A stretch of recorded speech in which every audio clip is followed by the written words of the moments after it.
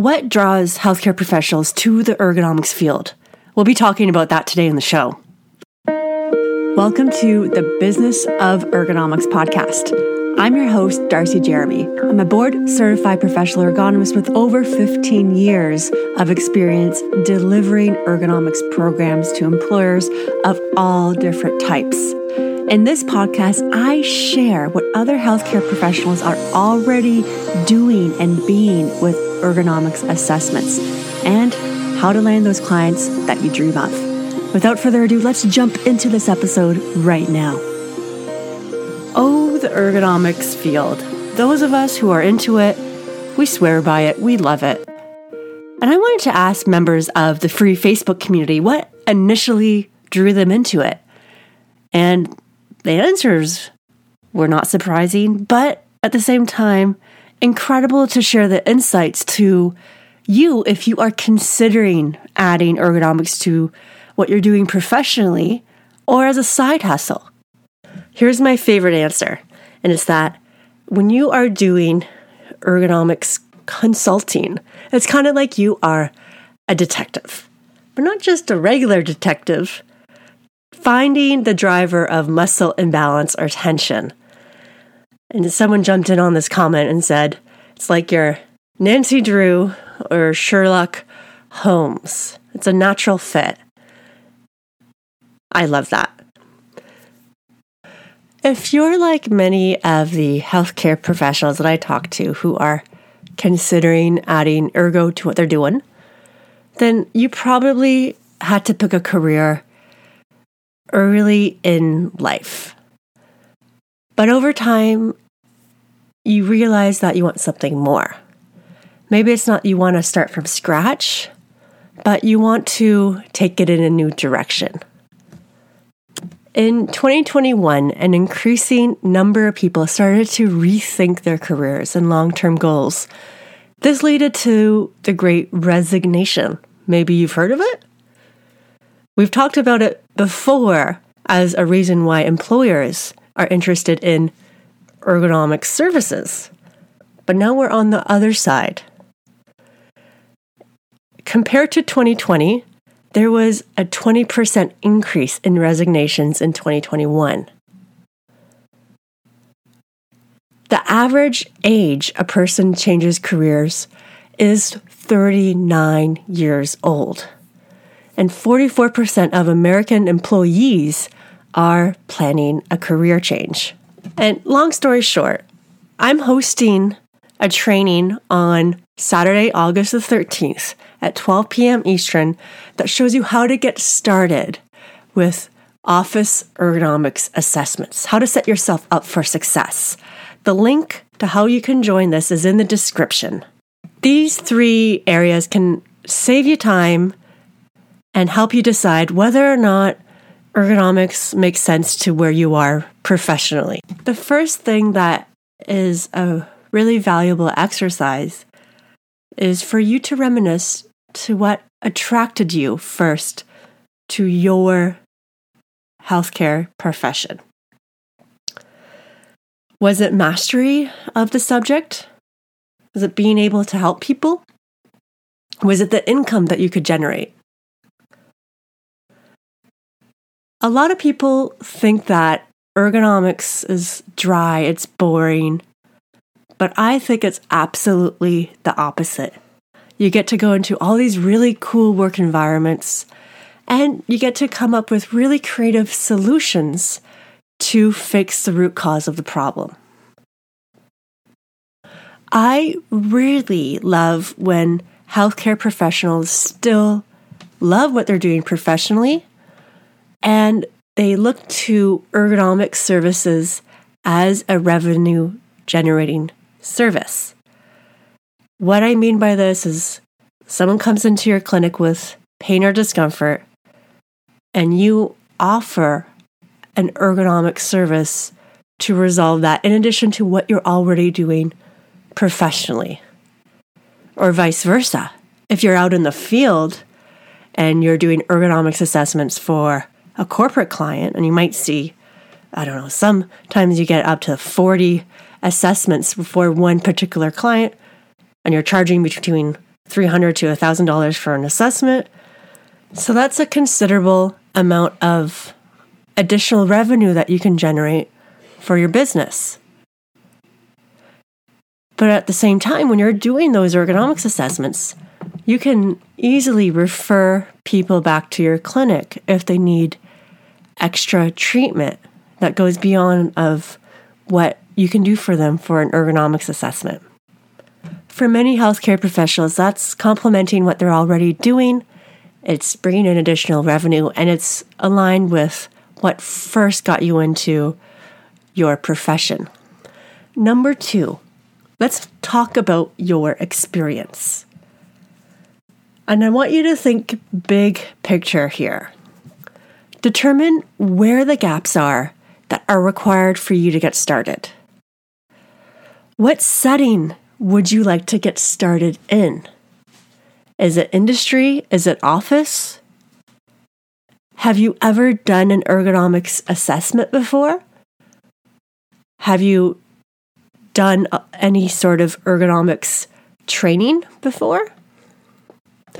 We all know that anatomy, physiology are just a few things that can open the door and make it a really easy next step.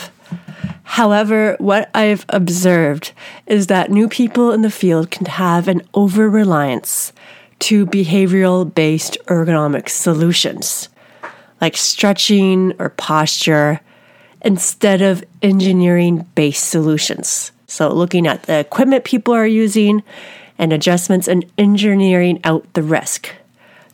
Engineering solutions are always going to be more impactful and effective for your clients and for your business at the end of the day.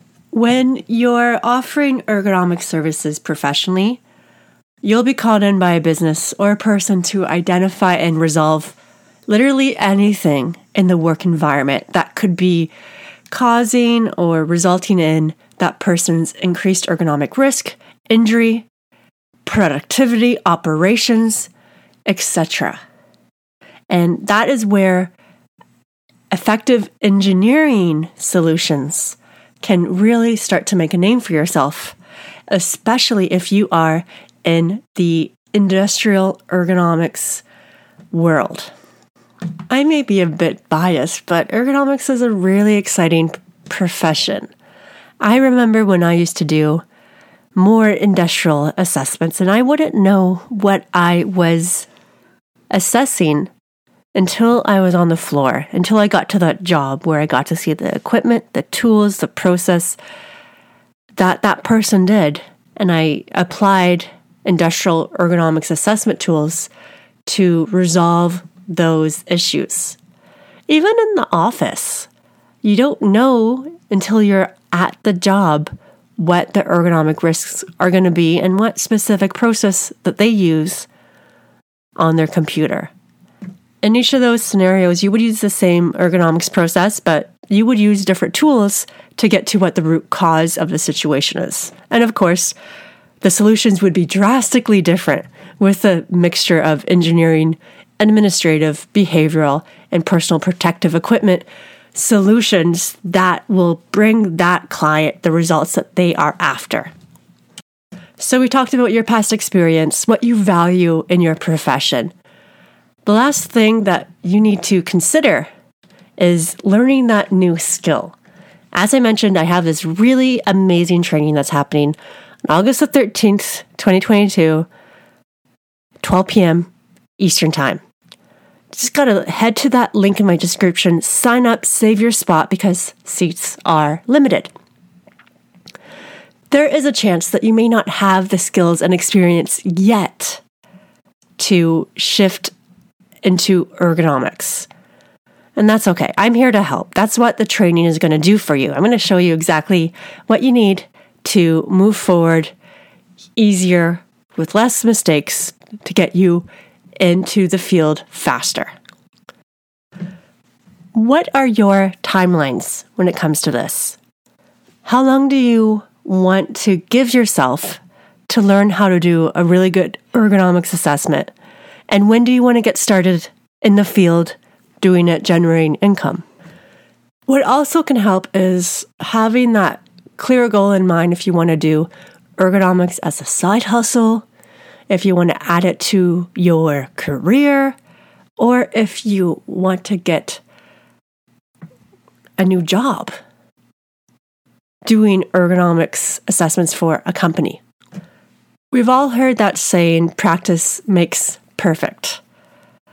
Malcolm Gladwell wrote about the 10,000 hour rule in his 2008 bestseller called Outliers. And this is pretty famous, and he talked about the combination of raw talent in addition to the hours you put in. And he said for a skill like playing the violin, that it can take upwards of 10,000 hours to be that master. It's really neat to have this idea in mind when you're first getting started with ergonomics assessments, because you certainly need that time in, and you need to have a certain amount of ergonomics assessments under your belt before you can start charging for ergonomics assessments. And it's only going to get better over time.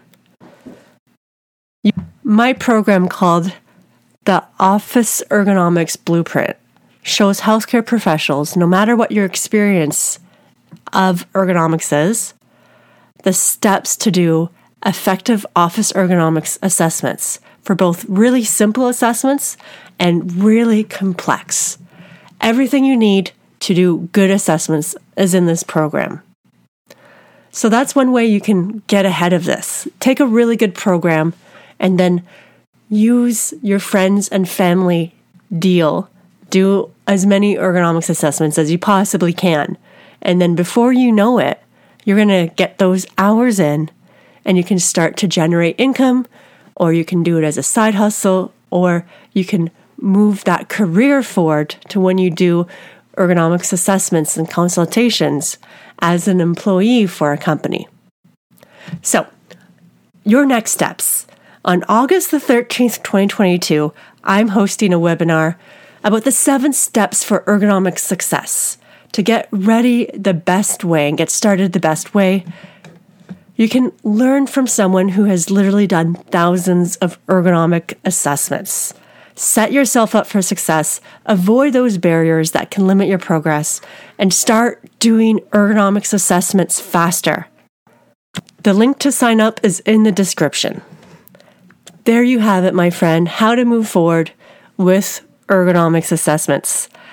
I can't wait to see you in the live training that I'm hosting Saturday, August the 13th, 12 p.m. Show up live, we'll chat. I'll get to know you, you'll get to know me, and we'll have so much fun.